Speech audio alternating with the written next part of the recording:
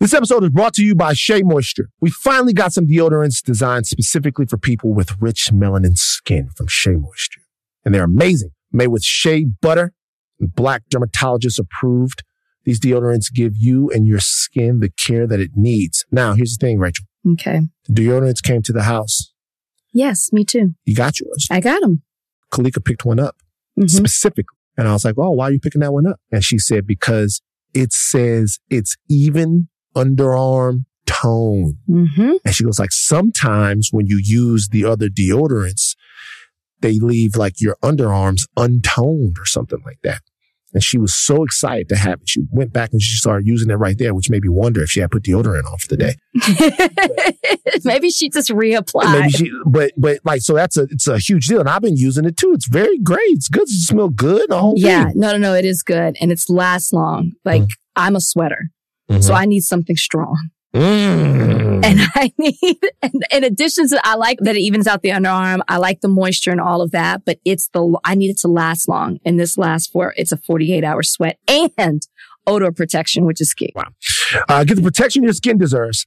Tap the banner to learn more or visit SheaMoisture.com. This episode is brought to you by Hyundai. Look at you. You're smart. You're stylish. You've just got it going on. And your ride should be no different. The new 2024 Hyundai Sonata Hybrid is the sedan that meets all your needs. With head-turning details like a sleek front end plus stylish interior and an available 12.3-inch digital instrument cluster and seamless tech integration. Okay, Hyundai. Visit HyundaiUSA.com to learn more about the 2024 Hyundai Sonata Hybrid. Yo, Thought Warriors. What is up? Higher Learning is on. Is Ivan Lathan Jr. It's me, Rachel and Lindsay. Let me do that. Jesus Christ. And it's me, Rachel and Lindsay. Rachel, are you sick? I'm going straight to urgent care after this podcast. I'm not even kidding. Yeah, like I cannot shake this cough. Like it just keeps getting worse and worse. So you can't shake it's it not off. Working. For you, when you hear the song title "Shake It Off," do you think of Mystical. Taylor Swift? He doesn't have a song called "Shake It Off." Oh, I'm. So I don't know why you would be thinking of him. So when you hear the song, when you hear "Shake It Off," do you think of Taylor Swift or Mariah Carey? I'm on promethazine. You're on that promethazine. Throw your hands high, wave from side to side.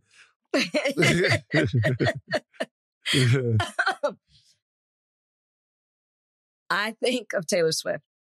You think of Taylor Swift? Yeah, that one pops in my head first. Wow. And I'm not even a Swiftie, but that one pops up in my head first. Or Mystical. Shake your ass. What? We can't talk about Mystical, though. He's bad. I know. But that's just what popped in my head. There's a lot of crazy news out there, Rach. Rach, are you fucking gone gaga off cough syrup right now? No. I gave everything I had in the interview we just did. I gave everything. We just did an interview with Nilay Patel from the Decoder podcast, the Verge cast, tech editor at the Verge. We talked about AI and it was fantastic. Nilay is one of the best interviews we've ever had here on Higher Learning. You guys should listen to him about AI. I guess I was at a 10 as far as my fear of AI. I guess I'm down to like a 6 now. I feel like it's a 6. It's coming. And I think that was a good conclusion. So I don't know if I've gone from a 10 to a 6, but I guess I know, like, I'm not going to wake up tomorrow and robots are going to have destroyed the earth. But yeah, he was great. Let's just say I think, you know what? He said something. And of course, you guys, listen to the interview. He said something, though, where he was like, why now? Like, AI has been something that has been ramping up for a while. He's like, kind of like a rhetorical question asked us, like, why now? And the answer for me is, I feel like it's moving fast as of late.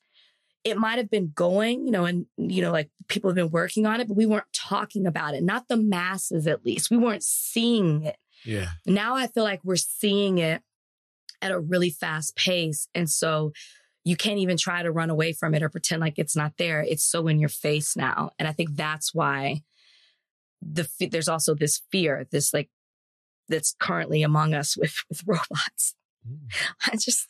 Rachel, me and you went to a Juneteenth party this past Monday. Yeah, we did. A Juneteenth party. Shout out to Lawrence Bender, Trayvon Free, Nick May. Lawrence, we had a Juneteenth party at his house. It was beautiful. It was a good time. It was eclectic. It was diverse. Juneteenth party. We were not the diversity. No, we had some white people at the Juneteenth function. It was okay. Some majority. It wasn't majority. That's not true. Van, when I got there, it was majority. Got there, now that should tell you something, because I came almost 3 hours late. It wasn't majority, okay? Because by the time you looked around and we was representing, but the white people did get there first. But it was cool. Here's the thing. Everybody should celebrate Juneteenth. And that's what Lawrence said when he gave his address. And then I gave my address. And then everyone should celebrate Juneteenth. Juneteenth should be a time for everybody to celebrate. You know what I mean? If there's anything that this country should be in lockstep and celebrating, of course, it's the end of slavery. And not that slavery signaled the end of the issues that Black people have with this country, but that, that's something that we should all be able to celebrate. Sure. You're right. Everybody should celebrate it. Everybody should respect the day and what it represents. I had a very, very good time. It was interesting. It was interesting at times as well. But, it's just different for me because I'm from Texas. And so like we grew up going to Juneteenth stuff. And I never been to a party that looked like that before. But it doesn't mean that I didn't have a great time. And I met new people. And, like we were all as one. We are one. I figured that the party that you would be more comfortable, that it was, Oh, and why? Am I more comfortable in white spaces than Black? I hooked on up with DJ Screw. Every time I get caught in a weird position with you, I'm just going to sing that Big Mo, that purple stuff. You know what I'm saying? I'm not from Houston, though. I know, but I'm not talking about... Sing me a Dallas song. Sing me a Dallas song. I'll sing you some Mo3. Can you sing a Dallas song? Yep. Clean on the inside, clean on the outside. Clean on the inside, clean on the outside. Ice cream, paint job. Got Saved by the Bell, got a house by the Bayside. You know what I mean? I love that shit. That nigga said, that nigga Doro is one of the hardest. That nigga said, check out what that nigga said. That nigga said, watching Saved by the Bell, got a house by the Bayside. On you dumbass rap niggas. Y'all didn't even connect. You see what I'm saying? Ice cream paint job. Y'all didn't even connect. That nigga said, watching Saved by the Bell, got a house by the Bayside. Y'all niggas on there rapping, just wrapping it up. That nigga connected because they was on, if y'all didn't know, Saved by the Bell, the school is Bayside High. Except for that one season where everybody was in Indiana and they didn't even give an explanation as to how all the same kids that was going to school in Indiana was now in California. Oh, you didn't know this? What? Okay. What? So television history. Saved by the Bell, the television show, actually started off as a show with Haley Mills called Good Morning, Miss Bliss. Oh, yeah. That was set in Indiana. I didn't realize they were the same show. I knew that there was a show before, or I thought there was a whole show before. I thought it was like a show. And then like Saved by the Bell was a spinoff from that. That's what I thought. Nah, it was, and then they took it and they made it Saved by the Bell. And then all of a sudden they're in California. But we don't care about that. Doro didn't care about that.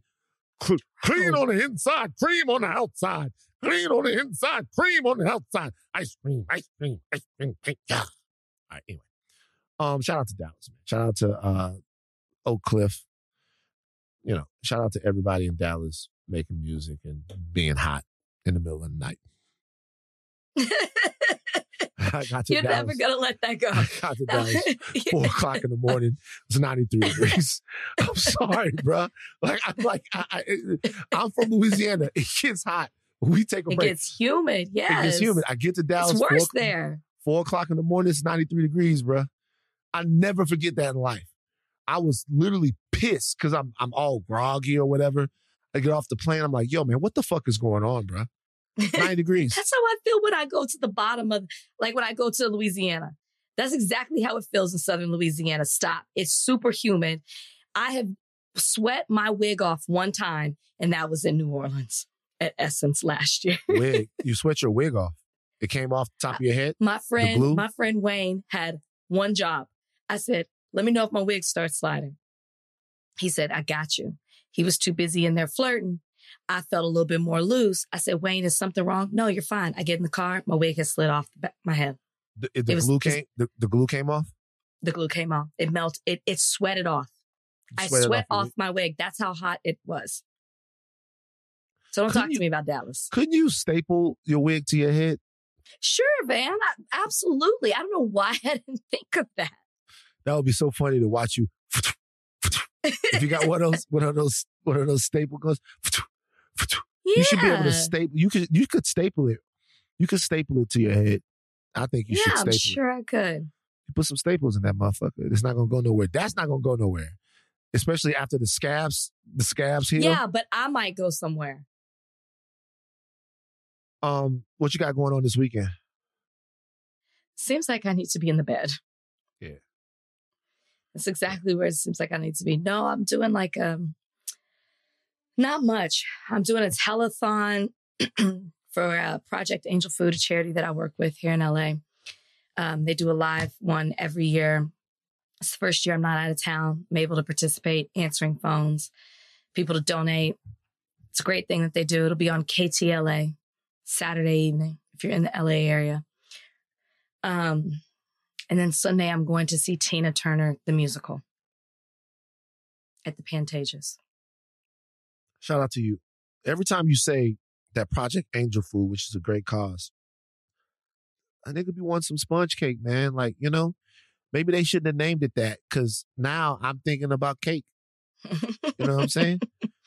You know, it's racial with angel food cake. It's racial because, you know, angel food cake is white, devil food cake is black. It's racialisms, you know. When you were a kid, is that the first time you noticed it? When you were like, there was angel food cake and there was devil food cake, and then you were drawn to the angel. We've talked about this before, and no, I wasn't drawn. We're on a roll, aren't we? Trying to take advantage of me because I'm a little high. Throw your hands high. Wave from side to side. Y'all don't be listening to that Houston shit like me, man. I get into that. Do you Houston really shit. listen to it like that? Hell yeah, bruh. I'll be on that Houston shit. They like our cousins, man. Wait. Just gonna just say while you're talking about that, rest in peace to Big Pokey. If you're gonna talk about Houston rappers, we have to talk about the fact that Big Pokey passed away recently. Yeah, rest in peace to Big Houston legend. Legend, man. Legend. Rest in peace to Big Pokey. All right, let's get started on the podcast. On the other side of this, we're going to talk about the issues happening up there in the North Atlantic. You've heard about it. You've seen it. The worst has been confirmed on the other side of this break. This episode is brought to you by Shea Moisture. We finally got some deodorants designed specifically for people with rich melanin skin from Shea Moisture. And they're amazing. Made with shea butter and black dermatologist approved. These deodorants give you and your skin the care that it needs. Now, here's the thing, Rachel. Okay. The deodorants came to the house. Yes, me too. You got yours. I got them. Kalika picked one up specifically. And I was like, oh, why are you picking that one up? And she said, because it says it's even underarm tone. And she goes like, sometimes when you use the other deodorants, they leave like your underarms untoned or something like that. And she was so excited to have it. She went back and she started using it right there, which made me wonder if she had put deodorant on for the day. Maybe she just reapplied. Maybe she, but like, so it's a huge deal. And I've been using it too. It's very great. It's good. It smells good. Yeah. No. It is good. And it's lasts long. Like I'm a sweater. So I need something strong. And I need, in addition to, I like that it evens out the underarm. I like the moisture and all of that, but I need it to last long. And this lasts it's a 48-hour sweat and odor protection, which is key. Wow. Get the protection your skin deserves. Tap the banner to learn more or visit SheaMoisture.com. This episode is brought to you by Hyundai. Look at you. You're smart. You're stylish. You've just got it going on. And your ride should be no different. The new 2024 Hyundai Sonata Hybrid is the sedan that meets all your needs. With head-turning details like a sleek front end plus stylish interior and an available 12.3-inch digital instrument cluster and seamless tech integration. Okay, Hyundai. Visit HyundaiUSA.com to learn more about the 2024 Hyundai Sonata Hybrid. Okay, so I'm sure now that everybody listening to this podcast is aware that the missing Titanic submersible are believed to be dead. It looks like there was a catastrophic implosion, is what they're saying. It's been updated by the minute, that caused the Titan submersible that was run by the OceanGate company to malfunction, implode, and it looks like all of the 5 people that were on board this lost their lives. Hamish Harding, Shahzada Dawood and his teenage son Sulman, French explorer Paul-Henri Nargeolet, and Stockton Rush, who was, of course, the CEO of OceanGate, were all on board the submersible. They look to be gone now. And I'm sorry if I messed up any of those names. All respect to the people that were on that. Here's the thing. There's been a lot talked about as it relates to this entire ordeal. Okay. I'm sure you guys know now, this is a thrill-seeking, incredibly expensive voyage, or should I say an incredibly expensive voyage that is taken on by thrill seekers, $250,000 to ride the submersible down to the depths of the ocean and look at the wreckage of the Titanic. There are extensive waivers that you have to sign before you get on this thing. As it was chronicled by a CBS News magazine show last year, where the news reporter showed Titan, talked about the submersible itself, and then discussed the technology, or should I say lack thereof, that exists on Titan. Coast Guard looked for these people for a while. They went missing some hours after the submersible hit the water.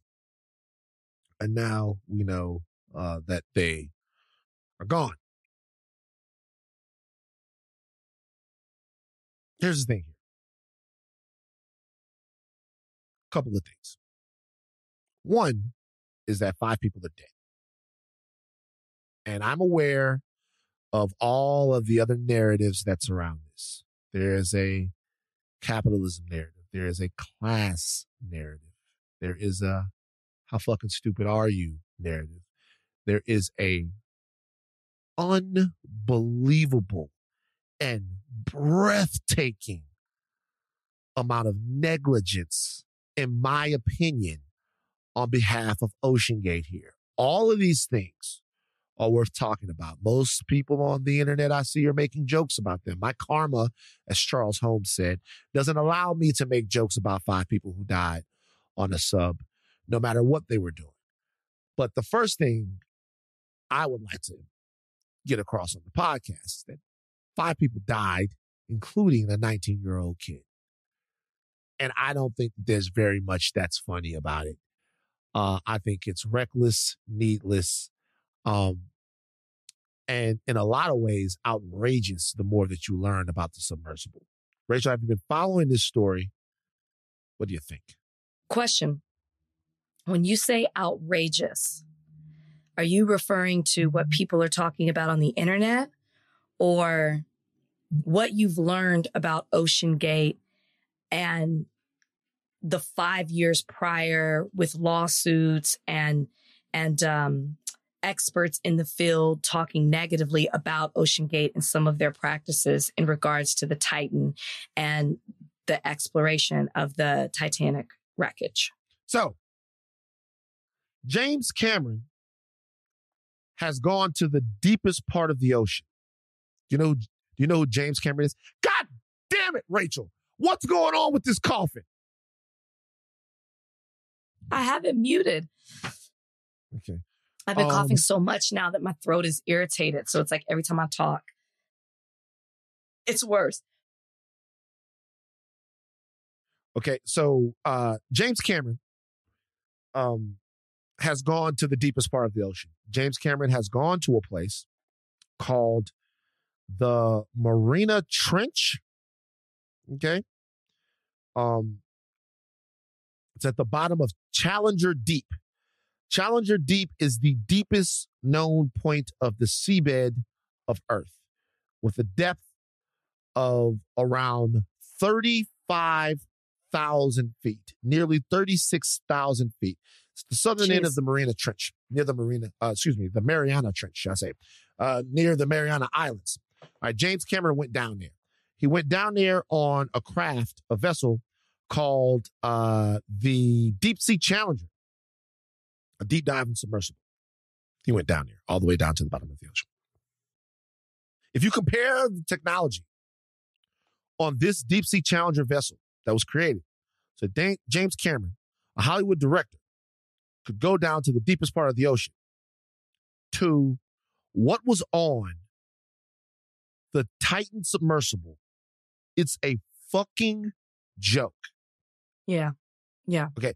When I tell you it's a fucking joke, the redundancy of the systems that exist on something that was responsibly built to do something that, to me, is still crazy, right? It's still nuts in terms of how it gets back to the surface, in terms of the ability to pilot the thing, in terms of the fail-safes that it has in case it loses contact with the surface, the connection between the Deep Sea Challenger and the surface, the LED lights that start to flash on this thing that enables someone else to find it in case it gets lost or it loses power, the 4 or 5 backup systems that it has in order to get back up to the top, the 4 or 5 backup systems that it has in order to alert someone about where it is, the backup systems it has for communication, the piloting rig that it has, all of this type of stuff, right? The thing has so much equipment that there's only one person that can fit inside of it, and that's the pilot of it. It's got like a 45-inch cockpit or something like that. It's like only the pilot can fit inside of the thing. In terms of Titan, the Ocean Gate craft, 5 people can fit inside of it because there's really nothing going on there. There's almost zero redundancy in its systems. They were Hail Marying from the get-go and parading it as science. I read a Twitter thread by a lady that was very knowledgeable about this stuff that said it is a miracle that this hadn't happened before. These people went to the bottom of the ocean and they didn't even make it to the bottom of the ocean. They went in the ocean and they blew up because this thing was woefully inadequate to perform what it was trying to do. I'm not saying it hadn't been down there before, because it had been, but it was just a matter of time before something like this happened. It's very sad. Right. And I think that that's what, like the deeper you were diving into this, because obviously you heard about it. You saw all the jokes that were being made, but there was a lot of coverage on it as there was the countdown to how many hours of oxygen there were left in the tank. But when you really got into the nitty gritty, it's like, okay, in 2018, leaders in the submersible craft industry, they called it like the Ocean Gate was calling this experimental from the beginning. They were calling this an experimental approach. but more than 3 dozens of those leaders signed a letter to the company. And New York Times wrote a whole article about this where they warned of the possibility of catastrophic problems based on the way that they developed this what do you call it? Submersible? Submersible. Submersible.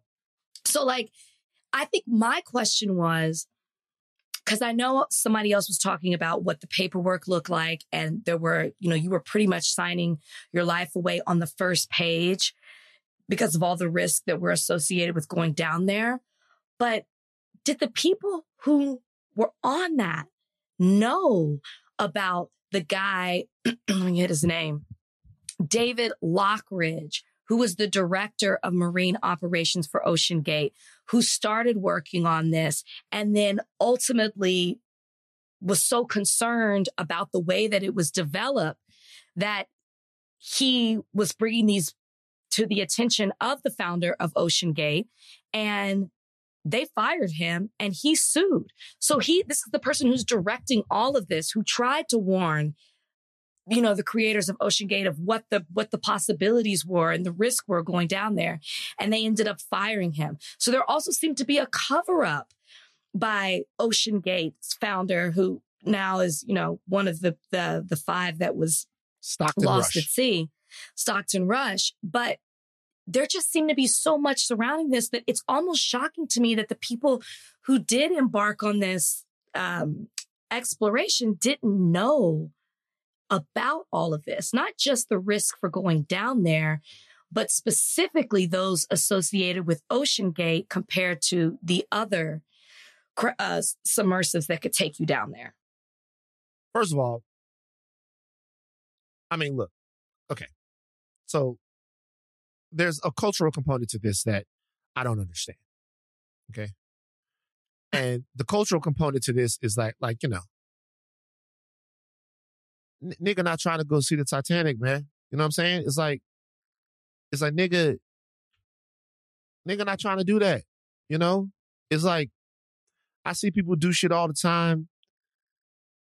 They hang glide and they do all of that. And I'm like, that's dope. I once saw this video of this hang glider and he was petting a bird. The bird had perched on his hang glide and he was petting the bird as they were hang gliding. I thought, that's raw. That's dope. They flying together. The bird is on the hang glider. You know what I'm saying? But there wasn't one fucking cell in my body that was like, I got to learn how to hang glide so I too can pet a bird. I didn't feel that way. I felt like I would be looked at as a dumbass because I would be the one nigga who went out there hang gliding and there would be a screw loose in the hang glide or a hole in that bitch. And all of a sudden, it's dumb. I'm not judging anybody's lifestyle. People want to explore shit and they want to do stuff, and I get it. But to essentially get on a nigga rigged super soaker tube and go to the bottom of the ocean with some, in my opinion, criminally insane white boy. If you guys do the base bit of research on it, it is wild. And when you watch the CBS report, there is a braggadocious nature that came along with this guy explaining how low tech this submersible was, that I'm sorry lends itself to the type of hubris that rich white men can almost only have. Which is why I think you do see so many people making light of it, because I think it's hard for a lot of people to find sympathy for what was done. I'm not taking away the fact that Like, I just feel like this is worth a discussion. Obviously, people lost their lives. Families lost, a brother, a child, a significant other. I get all that, and I'm not taking away from that. But I think to speak to the cultural component of it, I think it's hard for people either to understand or sympathize with what's going on, what happened, because it does seem so outrageous that you would want to go 13,000 feet below the surface to go see something that we've seen so many pictures of, movies have been based off of. I also don't understand the fascination of the Titanic. Like, not saying I haven't watched the movie, not saying I haven't been to a museum regarding the Titanic for his, history purposes, but I don't understand. No, I don't understand it it's history, right? So it's like not the only thing that I've ever gone to a museum to look at in regards to history. It's something major that happened in our history, but I don't understand the fascination to continue to now let me go down and see it when you don't even know if you're going to see it. You don't know, it's the risk that's associated with it. And I think that is the disconnect to why people don't have sympathy for billionaires who went down there and signed away their life to do so. Look, I'm not like, I feel bad for people losing their lives, but I also don't feel a lot. You don't. I'm sorry. You don't care. It's not that I don't care. It's not that I don't care people lost their lives, but I'm kind of like, this nigga is something else. I'm just gonna I'm sorry. We keep it real on this podcast. I'm gonna be I'm not judging at all. I'm serious. I'm joking around. It was a death ticket. And as you pointed out, if I am going to take that risk, like, I've done risky things. I've never jumped out of an airplane. I've never gone hang gliding. That's a little bit of, like, I'm too scared to do that. Go to Fuel City at night. Hey.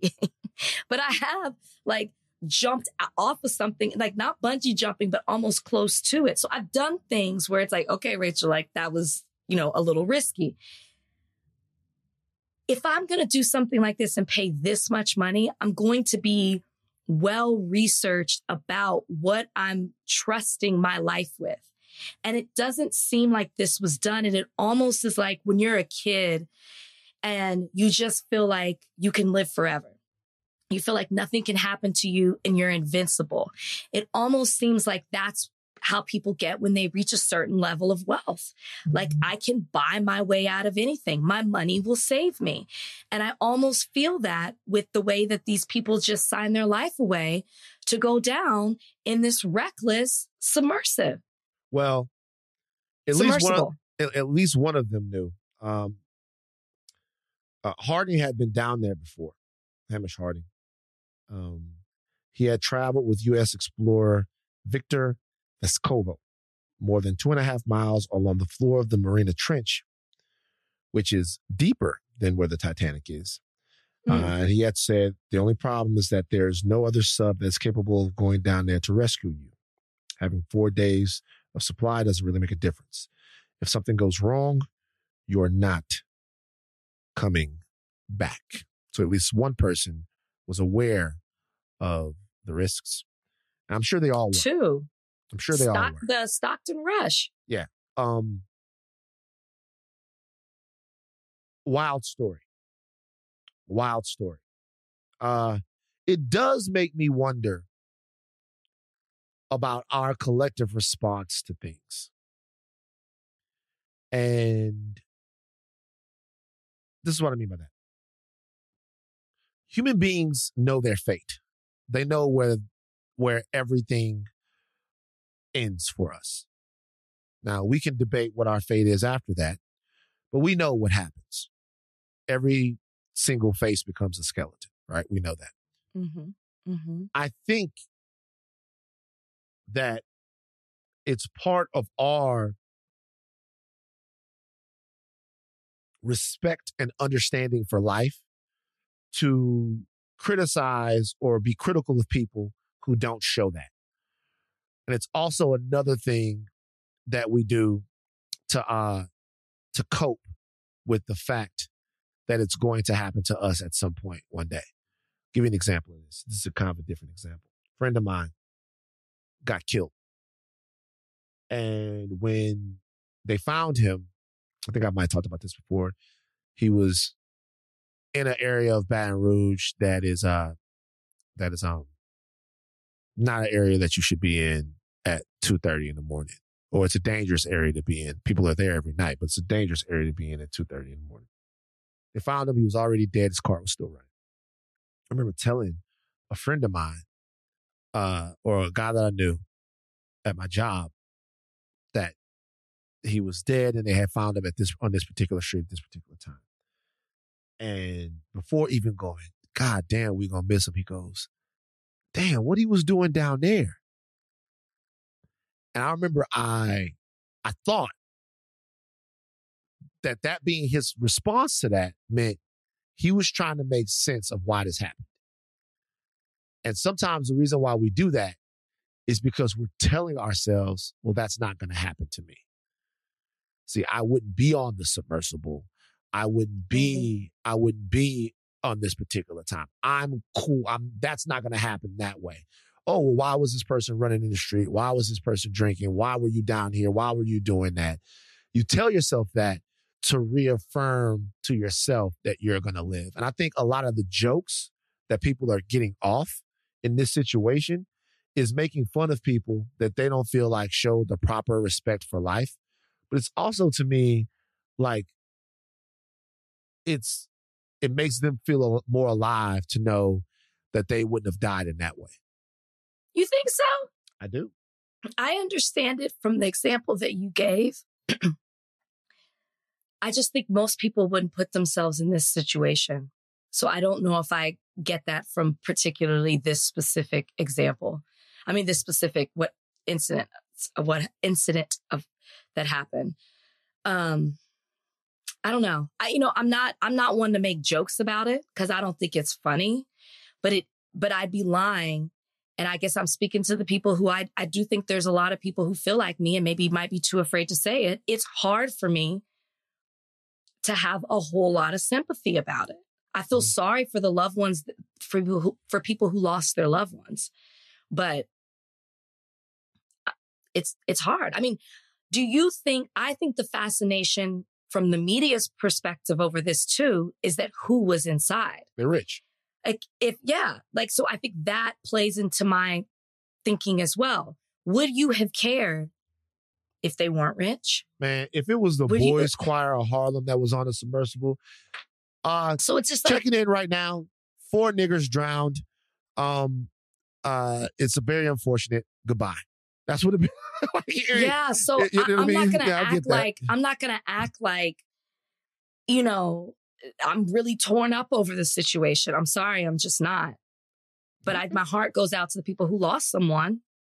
I don't think it's funny. I don't think it's funny. I'm not going to make any jokes. That's the most Rachel Lindsay thing ever. Like, my heart goes out to you, but I don't really fucking care. It's not that. That's funny. That's so funny. Whatever. We move on. So until we know more, I mean, I think that in a lot of ways, the story is just beginning. Despite the amount of waivers that were signed. Oh, yeah, they're going to sue. Will be sued. Yeah. Oh, my gosh. Yeah, they probably don't even have any money as a company anyway, because there are people who are already suing them because they couldn't get on the mission because it had been delayed. There's a couple that's suing them for like $125,000 because they never got to get on it. And instead of giving them their money back, they were like, well, wait until this year. Let's wait until next year. We're dealing with some difficulties. They must be feeling like $1 million fucking bucks right now. Crazy. Right. All right. Texas.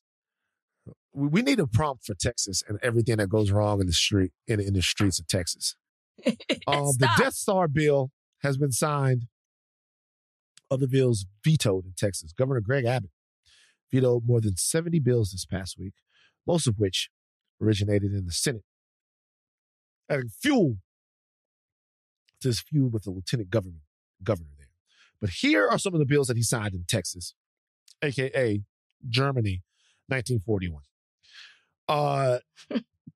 Transgender athlete ban. On Thursday, Governor Abbott signed a new law banning transgender women from competing in college sports, adding to the existing law that requires high school athletes to participate in sports teams that match the sex they were assigned at birth. Senate Bill 15, which is also called the Save Women's Sports Act, refers to transgender women and men and says that a student's biological sex is the biological sex correctly stated on the student's birth certificate or any other document that accurately states their sex. Okay. 2, diversity, equity, and inclusion ban. On Wednesday, the governor signed a bill that bans offices and programs that promote diversity, equity, and inclusion at public universities and colleges beginning in January 2024, or they will lose state funding. It also calls the end of any majors or minors related to the dreaded critical race theory. All right? That's Texas. Going backwards in Texas is what we do. Going backwards in Texas. Funny. This shit ain't new. Okay, like, you know what? You laugh at Texas, but Louisiana's right behind. They're back there taking notes. Oh, okay, is that how Texas did it? Okay, great. We're going to do the exact same thing. But this, I mean, listen, we talked about this a couple of podcasts ago where we talked about what Texas was doing. They were going to implement a bill where if cities or localities, I should say, if they pass laws that contradicted state laws, then the state law was going to supersede the local regulations. And they're doing this so they can control the state, make the state do whatever they want to under their conservative reign. And it's just wild because this is what Republicans complain about for the federal government, to stay out of their business, right? But here we are when they have the power. They're doing the exact same thing to cities, towns, localities, all the same. It's just going to get worse. Vote for Justin Moore. Vote for Justin Moore. Have we had enough conversation here about the transgender sports issue? No, we really haven't gotten into it at all. Is it worth even talking? Is it worth even discussing? And let me tell you why I asked the question, is it worth discussing? The reason why I asked the question, is it worth discussing, is because it's no longer an issue that's being discussed in good faith. It's being used as a political volleyball to disenfranchise a whole group of people. Like, no one's really talking about the science, and no one's really talking about what's fair or isn't fair. It's difficult to have a conversation around it that's actually about competition and all of that stuff, because the only reason why it's being brought up is to beat on trans people. So it almost seems like, while there is some intellectual, there's some intellectual debate to be done about it, that it can't be done in good faith. It's a political bargaining chip more than it is anything that has to do with way of life or sport or competition or women's sports, because you have people like Martina Navratilova, who was a darling of the left for a long time and an activist, who is, I guess, now gone turf in her criticism of, competition involving trans people. And you have women that are coming out and expressing what they feel like is their disappointment, some women,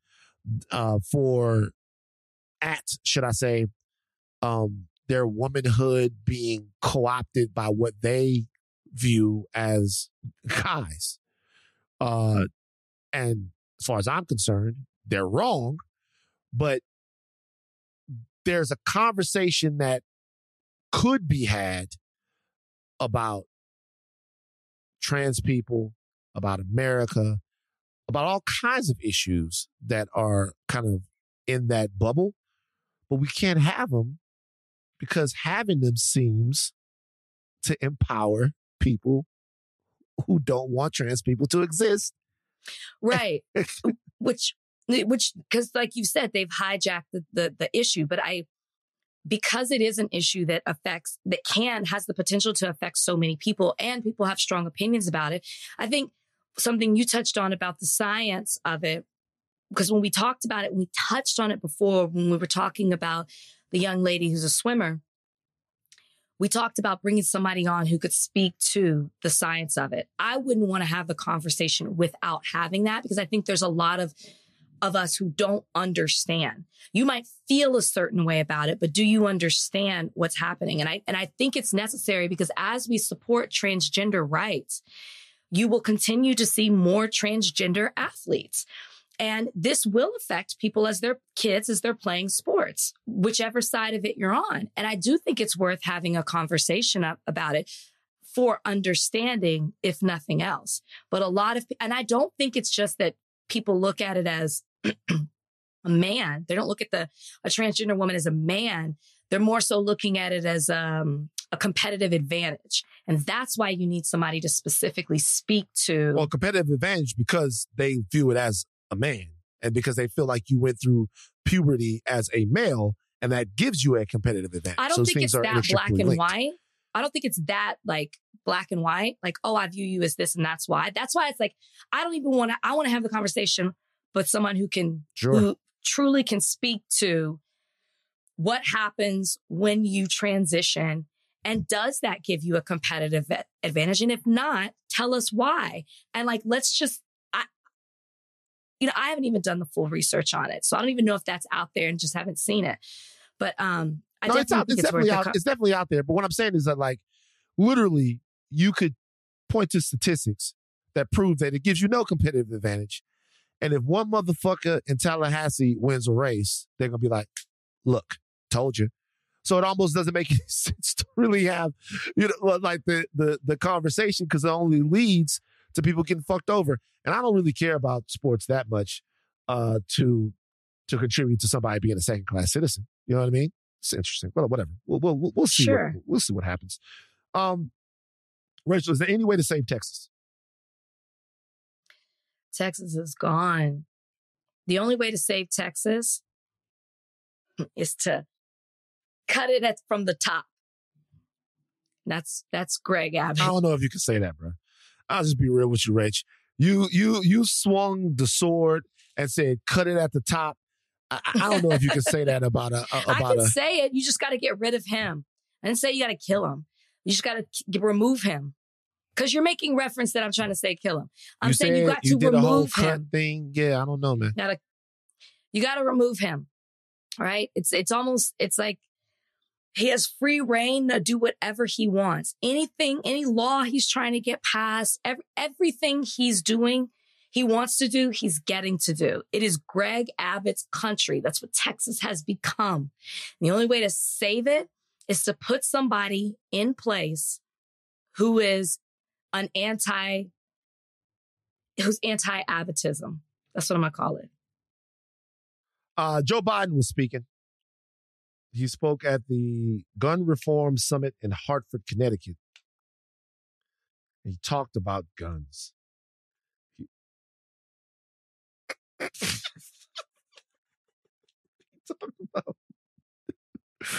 He talked about in places that you can get an AR-15. He delivered a really passionate speech on taking further steps to protect communities. And he thinks that the movement has reached a tipping point. Why don't we play the first clip about Joe Biden talking about the AR-15s? Who needs to register as a federal licensed gun dealer? Because a federally licensed gun dealer is required by law to run background checks on those he's selling a weapon to. And in most cities, down in Philadelphia and New York, areas I know well, like up here, you'd see a truck pull to the curb and selling weapons, selling guns, selling AR-15, selling weapons. Well, guess what? You do that now, you go to jail. He also ended one of his remarks in a very interesting way. He was closing the speech. This is what Joe Biden had to say. And if you can see the camera, they can see you. And it's the least consequential part of this whole meeting for you. I promise. All right? God save the Queen, man.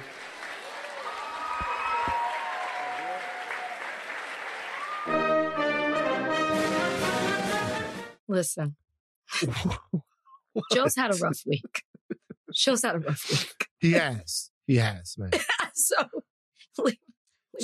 this is my question, right? So I don't know very many places, trucks pull up and they got AR-15s in them and the God save. So wait, but this is my question. Mm-mm. Well, once again, because it's like, it is some of the best moments of comedy in the 2000s were George W. Bush, right? I don't know if people remember, from Texas, I don't know if people remember, fool me once, fool me twice, fool me, you can't get fooled again.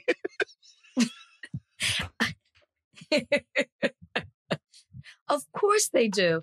Of course they remember. Man's crying. Wait, Ashley, can you find the clip and just play it for us? Just play it for us. Because it's his laughter. He knows he messed up. He knows he's about to mess it up. And then it's wrong. And he just tried to keep going with it. Ashley, find the clip. It's that. It was strategery.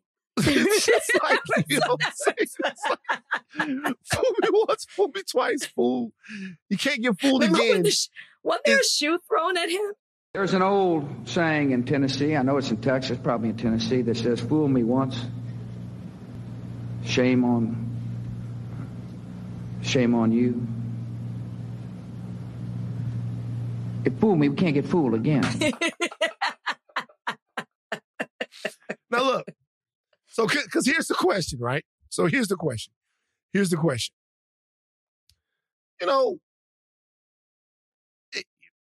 President Biden is really, guys, I know that you're being led down the primrose path, but the administration is starting to pick up some steam.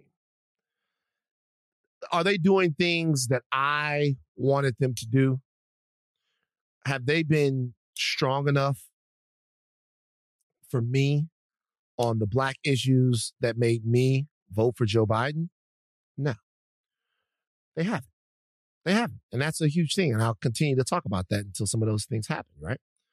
But the economy is picking up.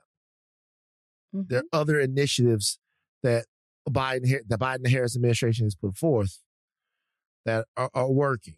And I think you're going to see an even stronger list of accomplishments by the time the election comes. Having said all that, is it okay just to laugh at the fact that Joe be fucking up? Like, people, yes, it's like, you know what I'm saying? God save the Queen. I don't know why you would say that. You know what I'm saying? It's like I don't.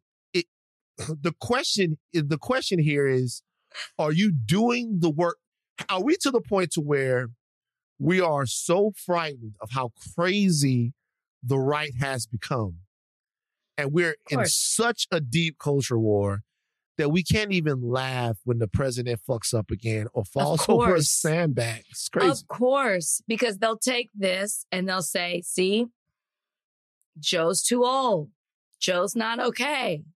Like, yes, we should be able to laugh at this. It's hilarious. I didn't see the God Save the Queen clip. It's funny. But they will take it and they'll run with it and they'll add it, put it in their arsenal and fire it away as why Joe shouldn't be there. But that's okay. For every one Joe gives us, Trump gives us 15. Yeah, but people react to Trump's gaffes in a different way than they react to Joe Biden's gaffes. They don't judge gaffes in the same way. When Trump says vagina, or when he does something, see, every time you like, you know what I'm saying? She had a cat or a dog named vagina.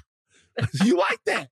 You like it's that? It's the way you're saying it that's making me laugh. That's how he said it.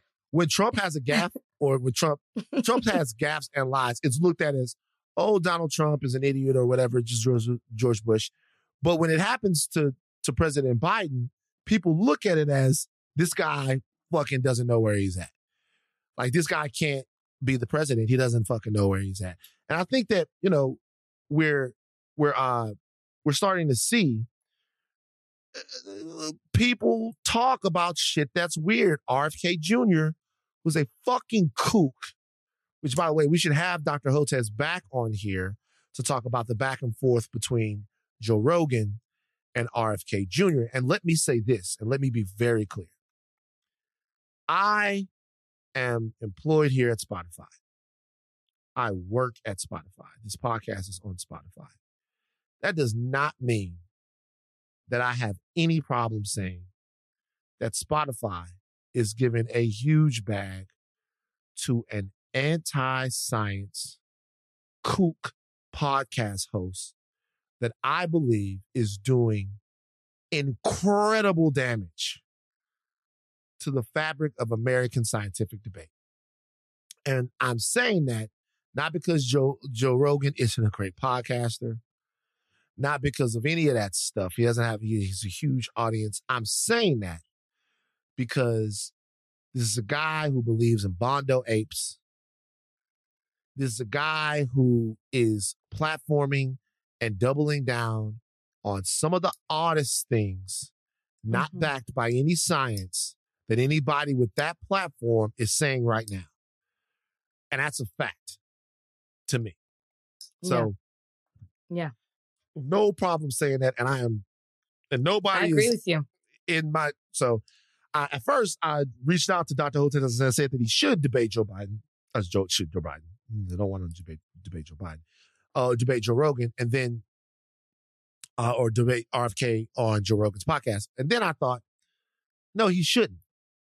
Because to put a man of science and an actual doctor in that forum and allow him to get beat about the head by people who are not paying attention to what is real is a bad idea.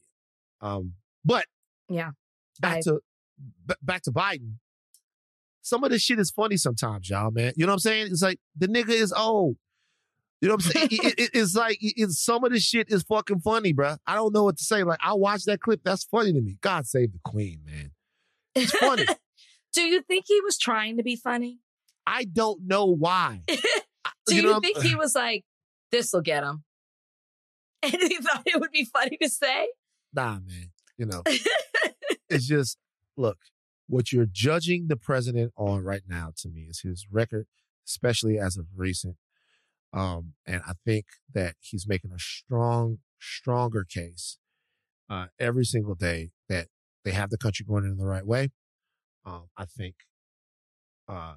you see DeSantis's candidacy imploding, and you see Donald Trump, who is basically the fucking Bobby Brown of politics, a new indictment every single day. Anyhow, all right, we're going to now get to our interview with Nilay Patel. Yes. From The Verge, from the Decoder podcast. And we're going to talk about AI and not the motherfucker from the Sixers.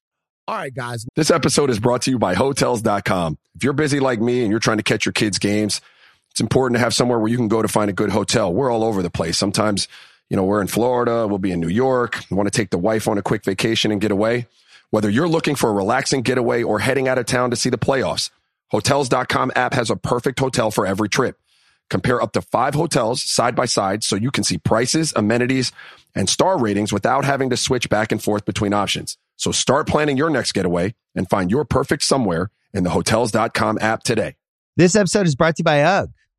Y'all know UGG is a brand that athletes wear all the time in the tunnel and on travel days. Well, I bet you think UGG season is only during the colder months of the year. Au contraire, you're wrong. You need to check out the latest spring drop from UGG. They have everything from sandals to clogs. I like the sandals.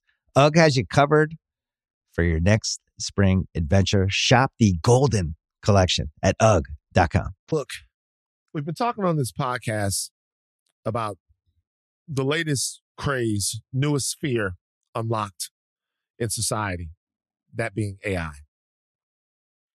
What is AI? Is it an existential threat to human life? Is it going to cost us our lives? Is it going to cost us our jobs? Are we going to be living with robots pretty soon? Now, we have tried to get somebody on the podcast to talk to us about AI for a while, and it hasn't been easy.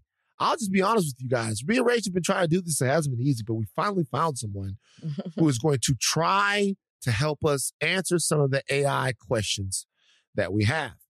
He is an American editor and blogger who has been editor-in-chief of technology news website The Verge since 2014. He is also the co-host of the Webby Award-winning Vergecast podcast.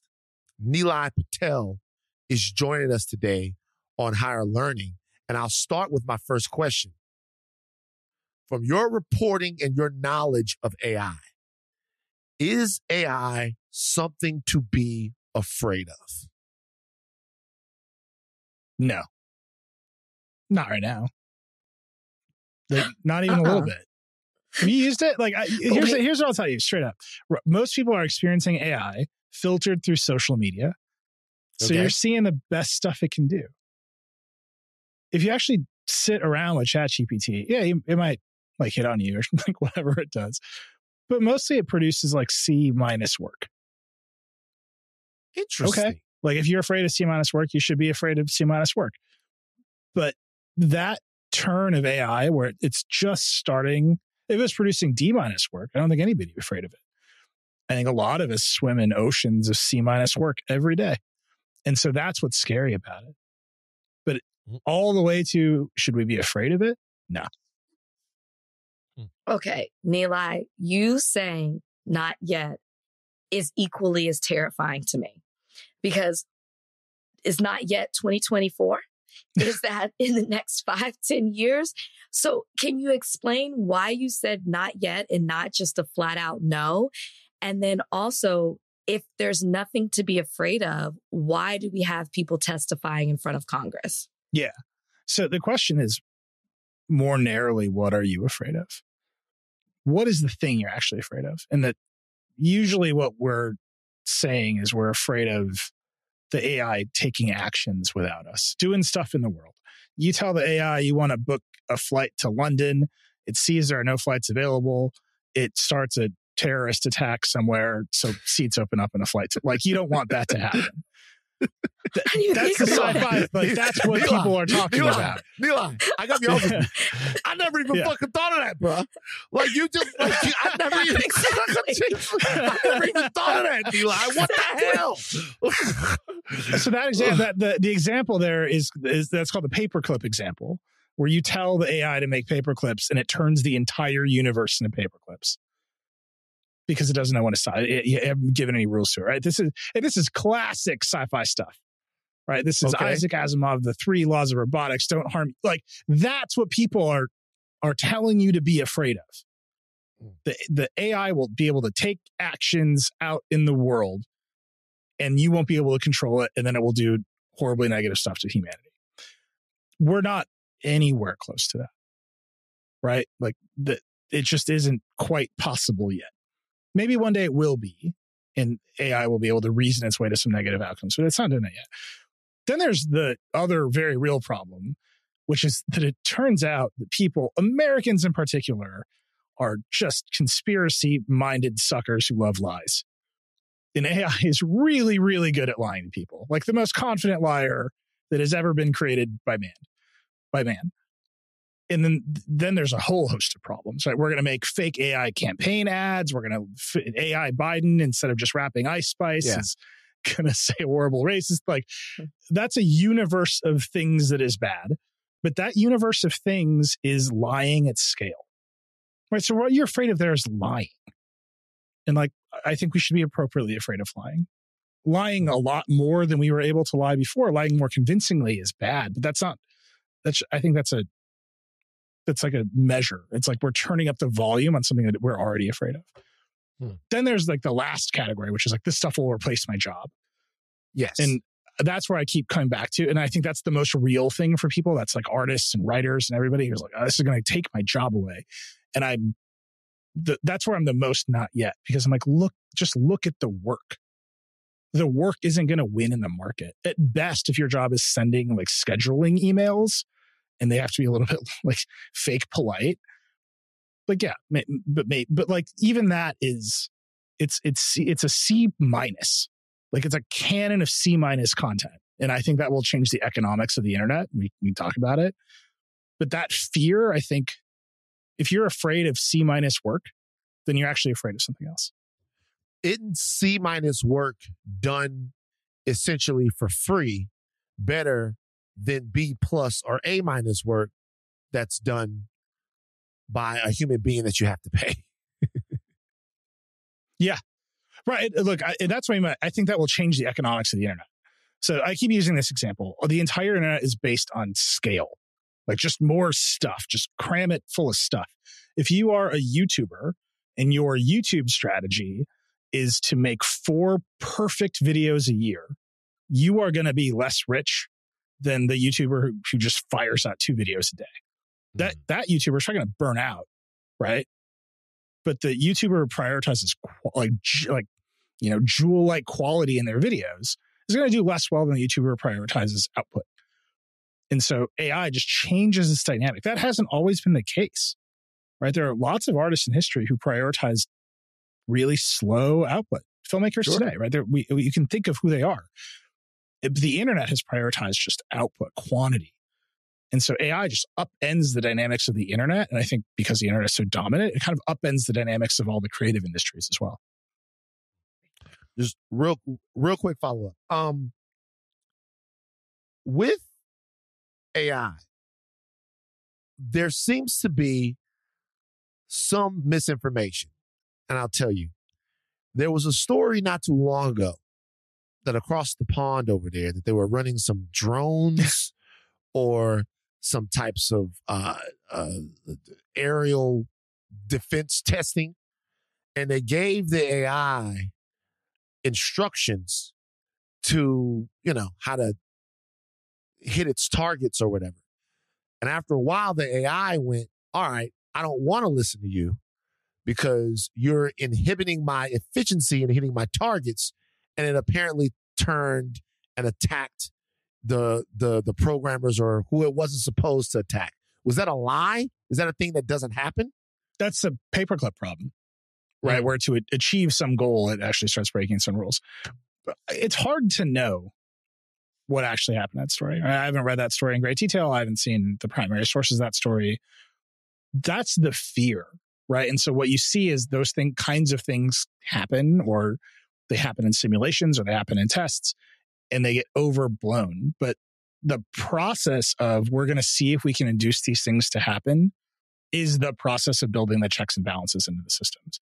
So that would be very bad if the United States government or the British military was sending tanks to Ukraine with untested AI systems to go shoot things. It's not bad when we're running tests and the outcome of the test is this extremely predicted problem has started to happen and we're going to figure out how to make it not happen. And I think there's so much paranoia about AI because we have been awash in science fiction about it that I think it's difficult. It's difficult even for me to just sort of take one step back and say, what actually happened here and why did it happen? Versus, oh my God, they put a gun on a drone and now it's going to do AI horrible stuff. Neil, can't we just stop? Why do we have to? Seriously though, if it seems like, I know you talk about the paranoia or the paperclip example, but it seems like, and maybe this is misinformation, that people are trying to achieve that. They're trying to achieve, creating the AI that can express empathy. It seems like the goal is to get there. I don't know if I'm wrong and that's just my paranoia, but it really does feel like that even when you say a not yet. So why can't we just stop where we are? I feel like we're good. There's proposals in this industry to just stop, right? Elon Musk has called for a general pause in AI development. Is he doing that because he has his own AI company? maybe, but he certainly called for it. There's proposals in Europe to slow it down. The AI companies, the leading AI companies, are all running around the world right now asking to be regulated. Right? Sam Altman, the CEO of OpenAI, please regulate us. I think he would like to help write those regulations to favor his company. But there's no shortage of, hey, we need to be responsible here. And a raw market-driven rush to create products is not going to allow us to be responsible. So you, the government, should step in and write some regulations to put some guardrails on this industry. No one is saying no to that. And I would actually hold that up next to the rush to regulate social media or the rush to regulate privacy. The social media regulations in this country basically failed because they all ran straight into the First Amendment. No one could get around it, right? So Facebook can say, please regulate us. But essentially what you're asking the government to do is write speech regulations for Facebook. And they just couldn't do it. This is different, right? What can AI do and not do? What industries are you allowed to conquer? What data are you allowed to hoover up? That's squarely in kind of the government's purview, especially once you go around the world. And I think you're going to see some regulation because the fear is there, the political will is there. The Verge and Vox Media, we just did a big survey about sort of Americans' attitudes about AI. The awareness of the products, like specific products, is there. Mm-hmm. So I think we'll get to a place not where we stop, but where we certainly put guardrails on it. The question I would ask to you in turn is, like, this train has been cranking at full speed for quite a long time. Yeah. Like, Google has been talking about it for 6 years. OpenAI has been at it for years. Facebook, Microsoft, all the big companies have been at it for years. When you take a photo on your phone, there's a ton of AI processing that happens on that photo. What people are reacting to is very specifically generative AI, something that can produce work that looks somewhat like what work a human can make. And that is the scary thing. I think that's the thing that we want to regulate the most. All the other stuff, I don't think we want to stop, right? So you run a massive social network, or we run massive networks, and we know that there are horrific content moderation problems in this network, right? There's all kinds of content. There is child sexual abuse material. There's animal cruelty. We know that making human moderators look at that stuff all day, every day causes PTSD. You want to race ahead on AI development to recognize that stuff and filter it out. Should we stop that too? The list goes on. Should we stop the AI systems that can help us translate easily between languages when people speak fluently? I don't think so. So I think really defining what it is we're afraid of, or what it is that we think we need a regulatory apparatus for, and then slowing that down and building guardrails around that is like the important first step. So Warner Brothers. Yeah, that makes sense. Warner Brothers announced today, or it was reported today, that Warner Brothers is going to use AI-driven film management. Well, for some reason, the article, which was around for a while, it started circulating again today. And I think things like that touch a nerve with people. People are wondering, how does a computer or a computer program or a specific piece of technology decide whether or not The Godfather is going to be a good movie? or decide whether or not The Matrix should be made. And, I think that's scary to people, both because they feel like it takes a little bit away from what we are and who we are. And also because if we start curtailing things in society or tailoring, should I say, things in society to make them make sense to a computer program, I think people are afraid of that. And I'd also even say this. I'm not so sure that the content moderation shouldn't be done by a human being. I'm not so sure that as shitty as a job as that is, I'm not so sure that there shouldn't be a person that understands the emotional cost and the cultural history and what things do to people that shouldn't be doing that. I don't want to make anybody look at some of the things that you mentioned are terrible, but I'm country. I'm from Louisiana, and I don't trust them. I don't trust them, Eli. I don't trust these goddamn computers. And so I'm trying to figure out it. So I say all that to say this. Beyond what you just talked about, what do you feel like are the best uses for AI? Yeah, I'll give you an example. First, I want to just agree with you. There's nothing worse for a human being than to be managed by a computer. It is the fucking worst. Right. And we see that wherever that happens, those people are miserable. Right. Amazon warehouse workers are managed by computers against efficiency. They hate it.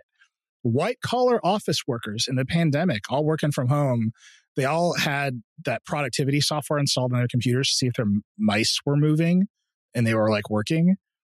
These people reacted by buying Chinese mouse jigglers on Amazon that plugged into their USB ports and faked mouse movements because they hated the computer watching them. People hate it. Do not manage people with computers. Nothing worse you can do to someone than to say a computer is going to optimize you as a human. They hate people. People just hate it. And so I agree with that turn. And like, of course, it's Warner that wants to just like turn over creative decision making to a robot. Like that's the most Warner thing, like modern Warner Brothers Discovery, like perfectly in character for them, right? Like, yeah, like am I surprised? You could have told me like, guess what studio this is, and I'd be like, it's Warner. I don't know. Like, a modern movie is like a logistics, what's the word I'm using? A modern movie is like a logistics miracle. And so like maybe you want to plug a bunch of data points and deliverables and da-da-da into a computer and come out with a production plan. Like maybe that part's fine. Can we predict how much money the next horrible DC Universe movie is going to make? It's not enough money. Don't make it. Like I already know the answer. So like there's a turn in there where I think you start to manage people with computers instead of managing a process with computers. And that's the problem. And I think that's like a legitimate, meaningful fear. But then you look at all the stuff AI can do. And I will come back to that content moderation question. If you run a network at scale, the number of people that you need, just like watching all the content flow through the network, that you need to train, that you need to give these Byzantine rules to, I see. It starts to just like become impossible. Right. And so like, of course you want to say, okay, the worst stuff, the stuff that we know, and the stuff that gives people PTSD. The Verge has run story after story of this. YouTube moderators, Facebook moderators, you name it. They filed class action lawsuits. They've unionized because it is such a horrible job. So if you want to have an internet where people can post freely, well, you're going to have some really bad people posting some really bad shit. And like, maybe we do want an AI sitting in there and saying, all right, we're going to not inflict the pain of this known bad thing. And all these edge cases here, I don't trust. I mean, it's not like I'm full of trust for our billionaire overlords, but maybe we can bring people into the grayer areas. And maybe that's a healthier way to be. The other example I'll give you is honestly just taking a photo on your phone. You pick up your iPhone, you take a photo of something. The amount of AI processing that is happening there, the iPhone segments you from the background. It segments the sky from the background. It'll expose the sky correctly. It'll expose your face correctly. All that stuff is AI. And it gets better every year. That's a miracle. The fact that my mother can take a reasonably good photo in low light is like is a miracle of modern computing. It leads to all kinds of weird questions about like what a photo is, which we can do. I can do hours upon hours on that. But there's a part of this where by putting AI into a creative process, my mother taking a photo, her output is dramatically enhanced and it makes her want to be more creative. It makes her want to take more photos.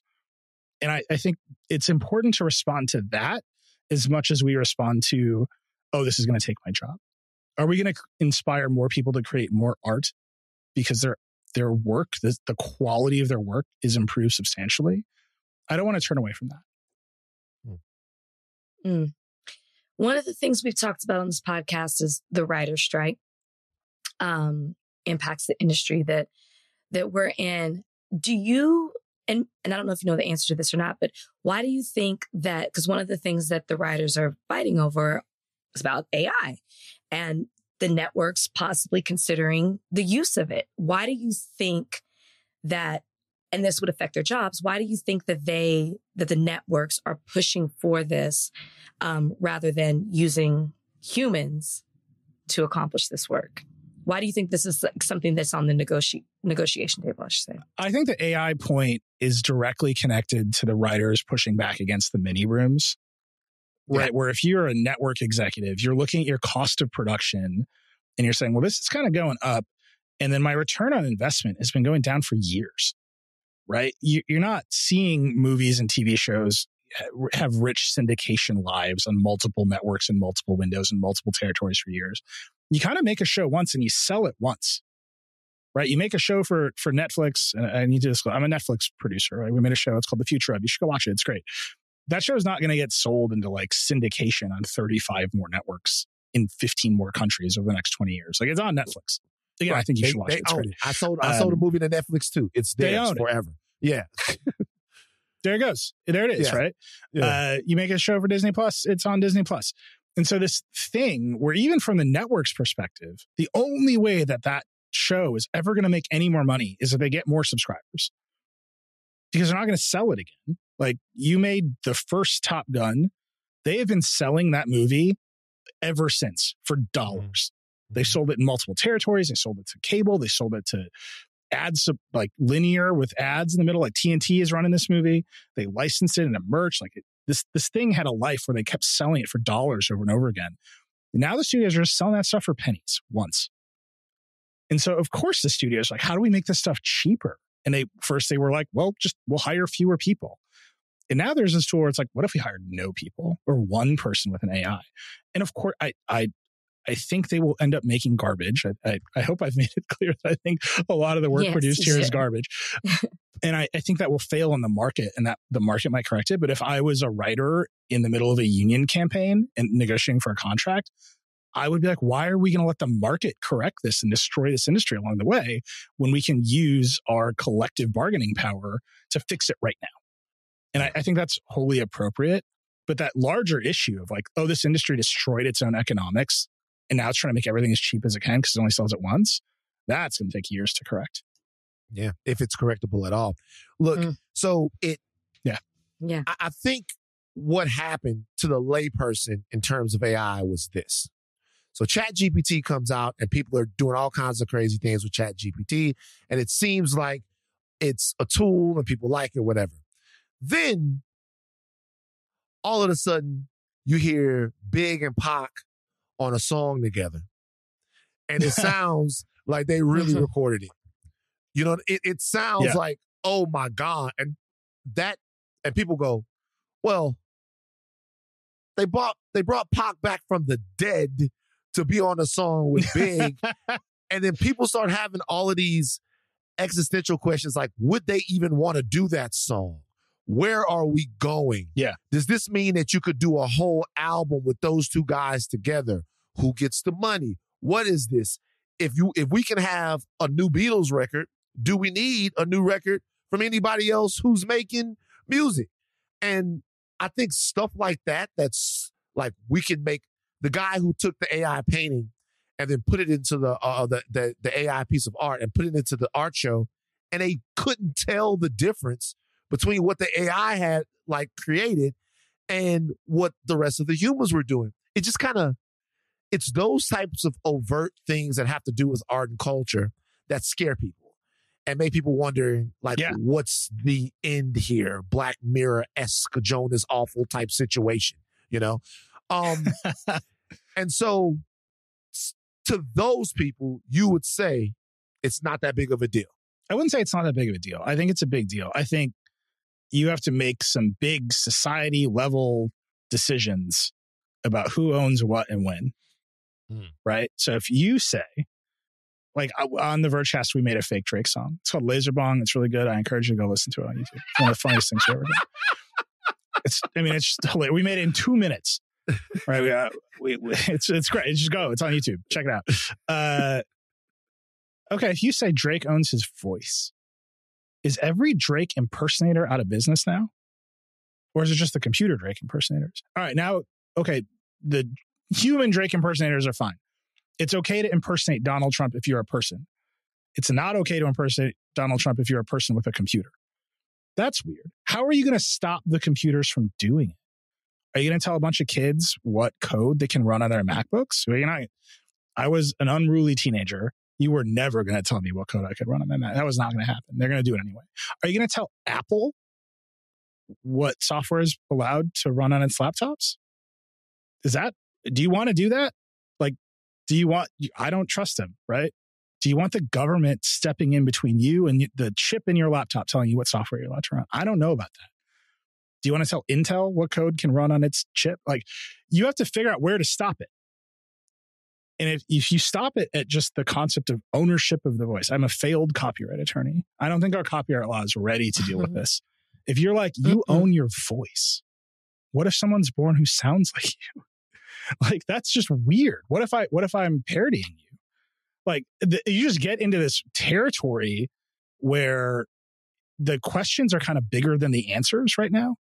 And we have to make a series of massive decisions about it. I'm not saying it's weird. I'm not saying it's not weird. I'm not saying it's not uncomfortable. I'm saying that sort of like flip response to that should be illegal. Well, you got to figure out how to make it illegal. You got to figure out how to stop it and where you want to stop it. And I think everyone's like first instinct is like copyright law, because that is the only law that like really works on the internet. It's the only speech regulation we accept on the internet is when we say copyright law, and then like the picture come down, whatever. Like the First Amendment stops most things. Our sense of propriety stops most things about free speech online. You say, oh, that's a copyright law violation. YouTube just takes that shit down and no one complains, right? Yeah. It's the only regulation we accept on the internet. And so like, of course, that's what we go to. But then you have to figure out, okay, what are we copying? We're copying his voice. What about all of the other copies of this voice? What about all the kids out there who are trying to rap like Drake and making YouTube videos of them trying to, are we going to stop it? And I think the music industry, they're like the only successful lobbyists in America right now. Like, you look at the Trump administration, like the only law that like sailed through was the Music Modernization Act. Support from both parties, under the radar, whatever. That's the music industry. They get what they want. And I would just caution everyone, letting the music industry get what it wants is letting a bunch of self-interested capitalist enterprises own more and more of culture. Not great all the time. It's still scary, you know, but I think you should listen to Laserball. But like, where's the copy, right? And like, it's like, do you all listen to AI Biden doing Ice Spice? I did. Whenever I get down on AI and I'm like, what? Like, it's all horrible. What are we gonna do? I'm like, these kids made Biden rap fucking Ice Spice. Right. It is like the single most disrespectful piece of art that exists on the internet. It is disrespectful to Biden. It's disrespectful to Ice Spice. It's disrespectful to the listener. It's like every part of it is actually a perfect piece of art, right? It takes nothing is taken seriously. It's funny as hell. And it's like, do you want to stop that? Like, that's better commentary on AI than any of the AI I'm saying, because it's self-contained. Do you want to stop it? I don't know. I think it's like important to wrestle with that. Like, what do you want to stop exactly? Yeah, Nilay, I'm scared again. But one thing I just wanted to say about the impersonating, I think with like, you know, we're in LA and you see people impersonating people all down Hollywood Boulevard, but it's very clear that that person is not the original. With a robot, like there was that song, Drake came out with the song or whatever, or not Drake, but the robot came out with the song and people were like, is that Drake? Is it not? You really couldn't tell. So I think that that's where things get scary, or it's like, that's the difference between you clearly know that person is not Drake versus I can't tell if that's Drake's voice on this and they're making money off of this or confusing listeners or whatever, which is just like, how is this all going to change the way that we consume pop culture or share it or whatever it may be? You know, what would you'd like label it, right? Like this is the idea that the tech industry has, right? Like Adobe and Microsoft and Getty Images, they've all come together. They have this thing called the Content Authenticity Initiative, where you make a thing in Photoshop, or like a Getty photographer takes a photo of a real event and it takes some cryptographic label that travels with the image no matter where it goes, and you can see that it's real. That all sounds great. You know, like they should keep going after it. The problem is, like, no one's grandma is like hitting Command I to like check the cryptographic thing on a meme. You know, like you're hitting on that first problem, which is like, oh, people love lies, and this makes it so easy to lie. Yeah. Like, if just take that Drake example, fake Drake. I love the fake Drake story on a number of levels. I mean, it's so good, and especially because it's Drake. Like, if anybody deserves it, it's Drake. It's just right. And it's Drake and The Weeknd, and The Weeknd's like having it's like maybe The Weeknd should let AI have made that show. Just an idea. I was literally about to go there. It would have been written better. Maybe that's AI. Maybe that's AI Weeknd in the show. Who knows? Did you see that one scene where he says carte blanche? It's like maybe you should have asked the AI how to pronounce. Anyway, just putting it out there. But you get to that point where it's like, okay, you're going to upload a song to YouTube and you sound like Drake. And are you going to tell Drake the computer made it? Are you going to tell him that you're a 16-year-old kid who's just trying to sound like Drake? How is YouTube going to know, right? At the moment that you're uploading some video file, is it going to make you like swear perjury? Is the program that exports, like, it's just like the mechanics of like, where do you prove something is true or not? Or that you're being honest? When it comes to community, like that all just gets really muddled. And then there's like really bad actors who are not going to give a shit anyway. And so when you see what's happening with the fake Drake case in particular, the record labels, they had nothing to, they couldn't go after Drake's voice. They couldn't say you're copying Drake's voice or The Weeknd's voice or whoever. They went after the Metro Boomin tag, which whoever made that song had just copied. So they had actual copyright infringement, right? The Metro Boomin tag is a thing. You can copy it. It's a sound. It's his sound. Yeah. You say that's an unauthorized sample and it came down. And that's the sort of way that things are coming down now. You have to get all the way to Drake owns his voice to bring that down. Or if you want to say, look, you have to say parody or I'm not really Drake or whatever, you can do it. Your problem is the people who are motivated to lie are still going to lie. And often they're pretty lazy. So they're going to lie the fastest way they can, which means they're going to turn to AI. And I think that part is scary, where all these ideas on how to solve it sort of presume that people will participate, that they won't just lie. And it's like, I don't know, have you looked around? Like, yeah, they will. The internet's full of liars. Yeah. Yeah. So last question for me. All right. So we shouldn't be afraid of AI. You've made a rather compelling case about that. I'm not saying that I'm not scared, but I'm saying that you've made a compelling case. So I'm saying that like knee-jerk, pump the brakes, make it illegal there's some good stuff in there too. That's all I'm saying. Okay. Gotcha. Is there a piece of tech or something that you've covered that you are trepidatious about, have fear about where it could take us or where it's going? Is there something that you've seen or that you've covered over there that you think that's not a great idea? I'll give you an example that maybe will only play on this show because I say it on other shows where people look different and they're like, why are you worried? Straight up, it's digital driver's licenses on phones. We should not do that. We should not put identity documentation on your phone. Apple wants to do it. Google wants to do it. The states wants to do it. If you are me and you get pulled over in your car and you hand that officer your phone, you have fucked up. And so the idea that I'm going to give my driver's license to some police officer and let them have search access to my phone. No. And it's just like, it's that level of stuff. It's just stupid stuff that we rush into because we think it's convenient. And often where we make our mistakes is we over-index on convenience instead of all the other stuff. Right. And that to me that's like the first one that immediately leaps to mind is people want to put my driver's license on this phone and I will never hand my phone to a cop. And that's like the lawyer in me. That's like the brown person in me. Like all of that is all added up. But I say it other places like, why? I'm like, dude, the last time I pulled over, I was going 15 miles an hour over in like my old Jeep. And the officer was like, is this your car? And I was like, come on. Right. And it's like, I'm never giving that person my phone. Terrifying. So like, it's like you wanted some like killer robot shit, and I was like, don't give a cop your phone. And it's like it's that simple. But you're so right about the convenience. Like I think that's where we have to start looking at it. How it's convenient to just say, oh, let's just do this, with like the digital driver's license, because I see that happening. Like I don't know if this is AI or not, but I went to the airport recently.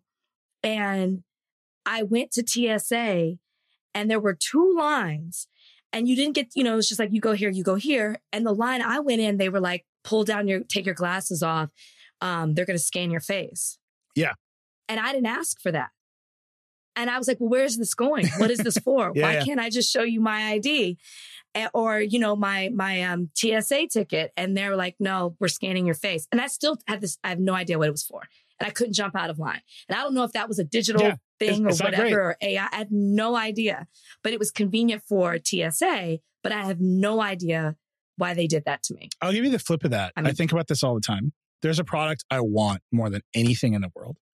I think about it all the time. I want a pair of glasses that will just tell me people's names when I look at them. If I had that, if I could just remember people's names, I would be the most powerful politician in human history. Like you would, I'm charming, I'm well-spoken, I just can't remember anyone's names, and everyone hates that. If I could just do that, right, that'd be great. And it's like, oh shit, what do I need to do that? I needed to build a worldwide facial recognition database that is internet connectable and like available to me at all times. I don't think we should build that. Yeah. Right.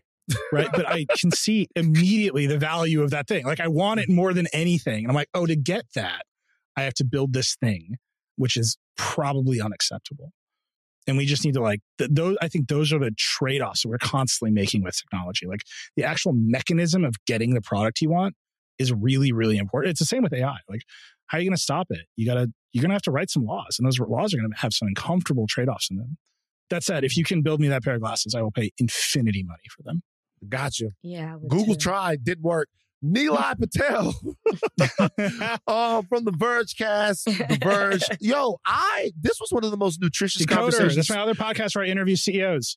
Decoder, where he interviews CEOs. Oh, tell us before we go. Yep. Talk about who's the most interesting CEO you've had. You talked to all kinds of CEOs over there on Decoder. Give us a little something about that. Yeah. Drive the people to it.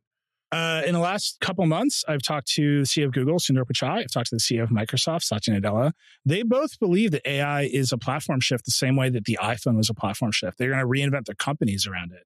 And inside of this conversation, those are big questions. If you're Google and you're going to start having AI answer Google search queries, the nature of Google search will change. Right? Just like how that product works, which our entire society is organized around Google search, like every minute of every day. So I would listen to that one. I would listen to the one with Nadella where he said, I want Google to dance and I want them to know I made them dance, which is an incredible thing for a CEO to say. And then if you want to get, I can't remember the third. I was going to say if you want to get wild with it, but I can't remember which one I want to say. I would say, yeah, those are the two. It's Nadella and Pichai. If you're into this AI conversation, we've been talking about it a lot comes up in almost every episode, but they're the ones driving it. And those are the two I'd listen to. We will do that. We would also love to have you back on Higher Learning if you have some time in the minute. You may be smarter today, brother. That's Nilay Patel. Thank you for joining us on Higher Learning, man. You feel better or worse about AI now? I think I still have more questions than answers, even though I really like the interview that we had. I think Nilay is fantastic.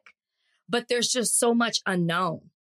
And I stand by what I said. I really feel like there's a race to create robots that do have empathy and feelings and yes, and that walk amongst us. I really believe that that's where it's headed. Racist robots, homophobic robots. I'm serious. I really think that that's coming sooner than later. Racist and homophobic robots? I think it's all coming. Rachel, what are you talking about? What do you mean? Racist and homophobic robots? Like why? I just I'm serious. I do. I think that they're going to weaponize robots. Who's to say that you can't create robots for your own personal agenda? So what you think? To be racist, to be homophobic, to be transphobic, xenophobic, create a whole army of alt-right robots. So what you're saying is you think they're going to take AI and eventually, shout out to Nilay, he was great, and then use it to make an army racist, homophobic, what's to stop killer them? robots. What's to stop It's them? funny. Oh, you think they're going to use robots for good? I don't know. I mean, I don't think that they'll use them for good. It's going to take a turn. I think that the number one thing that they're going to make the robots for is they're going to fuck the robots. I think that's the number one thing. I think the number one thing that they're going to do with the robots, I think, is fuck the robots. I think when it gets to the point that robots can be, people are not going to use robots for anything that is constructive at all. I mean, you might have a robot to like get top shit off the top shelf for you or run to the store or whatever. But if they can make a really lifelike robot, the first thing that they're going to do with the robot is make the robot give them a blowjob. That's the first thing. That's like it's facts. That's literally the first thing. Hold on. What do y'all think the nerds at Boston Dynamics are doing? Like the guys at Boston Dynamics, right, who have been building robots in their fucking house out of little bitty robots for a long time. They saw Weird Science when they were a kid, and they want to make Kelly LeBrock. They're trying to build all these robots that you see jumping around. They limbering up to bust it down. I'm telling you, that's eventually where all of this is going. So before they get to the racist, homophobic robots, they'll be having sex with the robots first. All right, Rachel, what should we do? We've been on here for a while. We have, right? Time kind of flew by. I didn't realize it was that late. Yeah, you want to, we got Larsa Pippen, Oscar Diversity Rules. We got Bill and Meghan and Harry. Listen, I love an activated Bill Simmons. You like Bill. You like this Meghan and Harry situation from Bill. I like to see Bill get upset.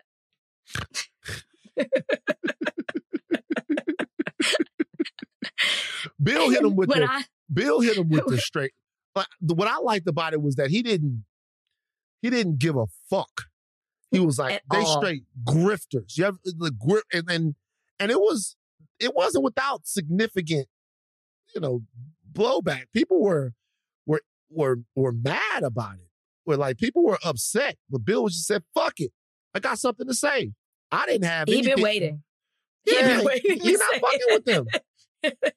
He's not fucking with them. What's the big deal? He's not fucking with them. So what? And it's not his first time talking about how he's not impressed or fascinated with the Harry and Meghan's. And I think he says a lot of what people are thinking and are too afraid to say. These Meghan and Harry are polarizing. People, I really do. It's either you really like them or you really don't. And I don't even think there's anybody who's like, I'm indifferent. No, like you either really like them or you don't. I used to be indifferent. They made me not like them. See? They wouldn't have it any other way. Now, I used to be like, oh, you know what? I used to too. They don't want the baby to be colored. That's fucked up. But then they was dragging it, man. Like, you know what I'm saying? And it is true. I think they thought that they were going to come here and people were really interested in them as individuals, in their lifestyle, in what they're building in the United States. I think they just went about it totally wrong. And instead, it's like, I could have told you, people are interested in the mess. They want to hear you shit on the royal family. That's it. And if you're not doing that, people really don't want to hear anything about you. And I think that that's their track record of success so far. The things that have been successful are when they're talking about the royal family, not themselves.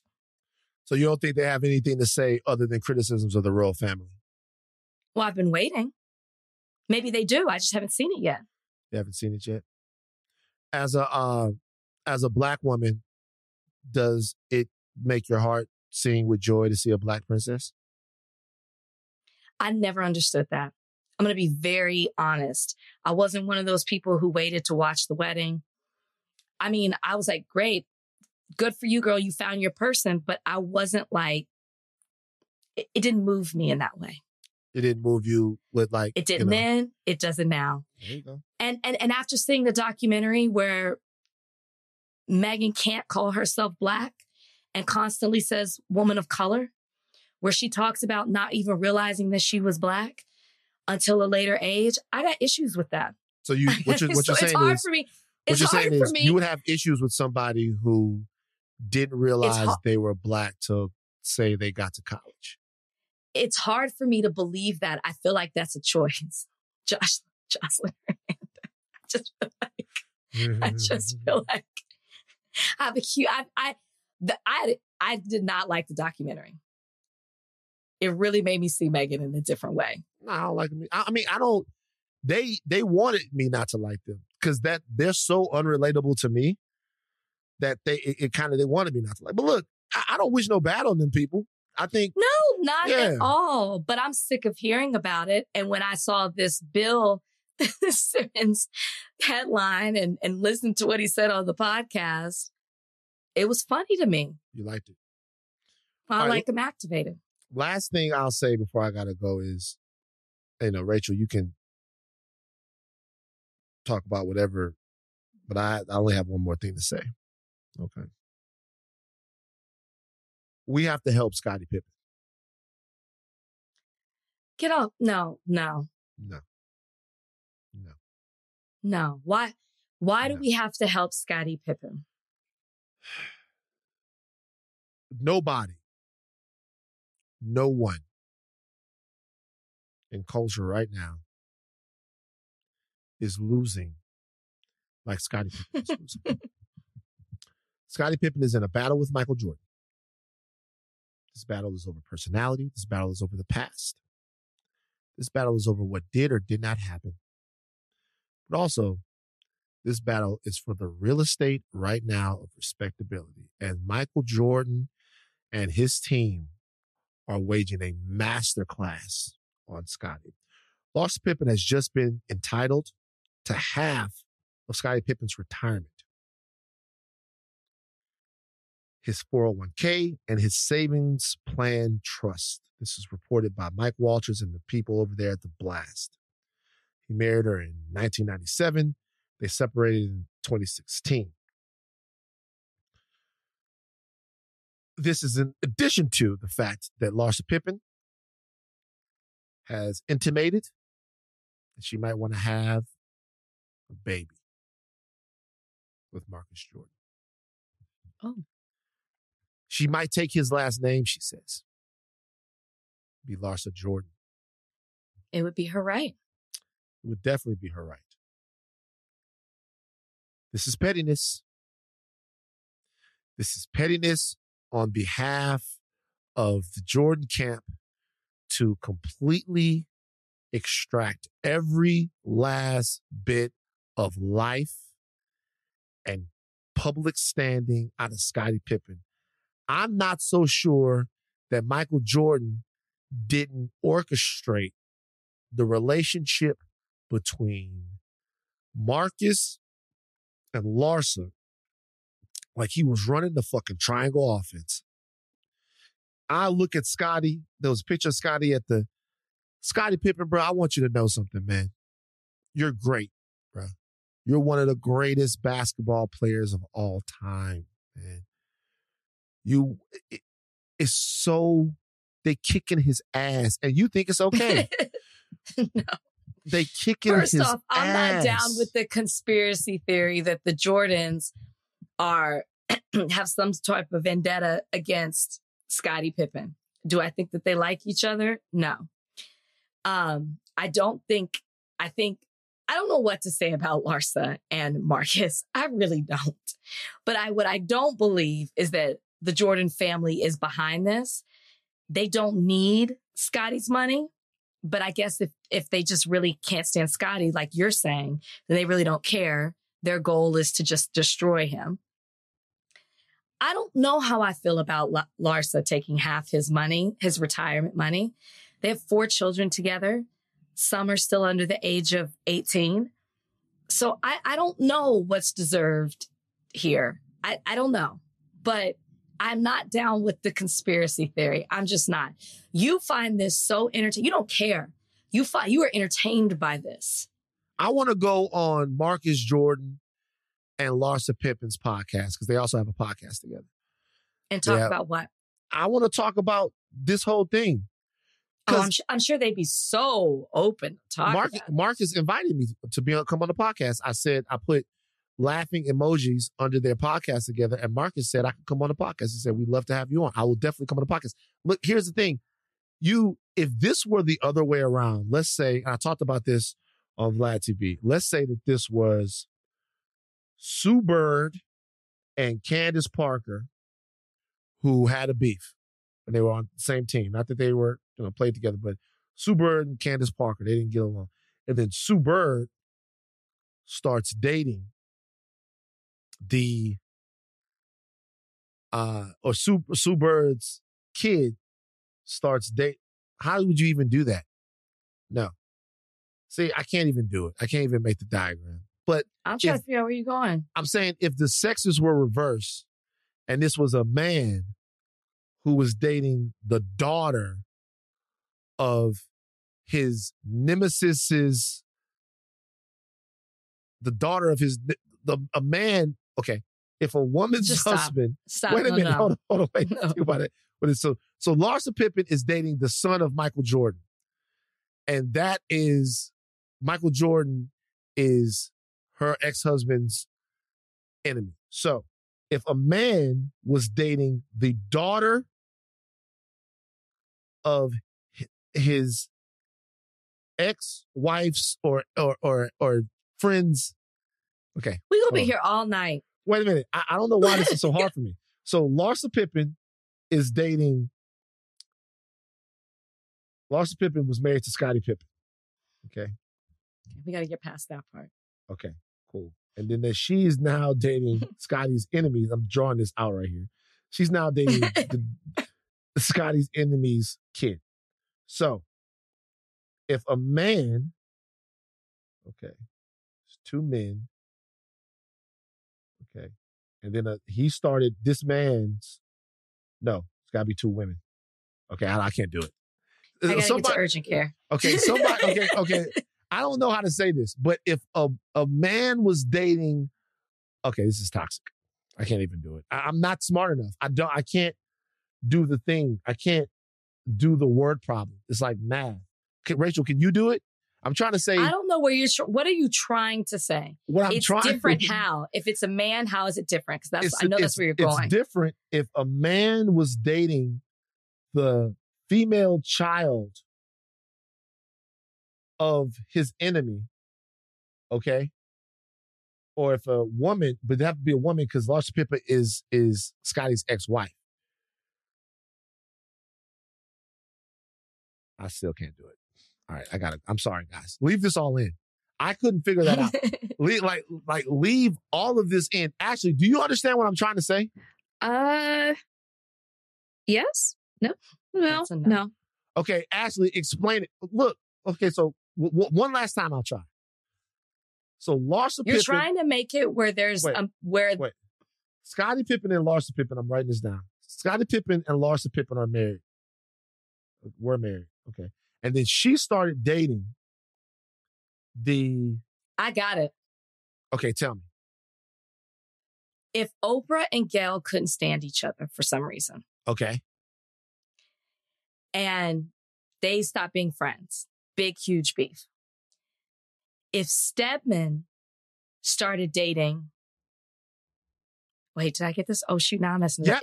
No, you're right. If Stedman started dating Gail's Kirby, daughter. Which is Kirby. Yeah. Shout out to Kirby.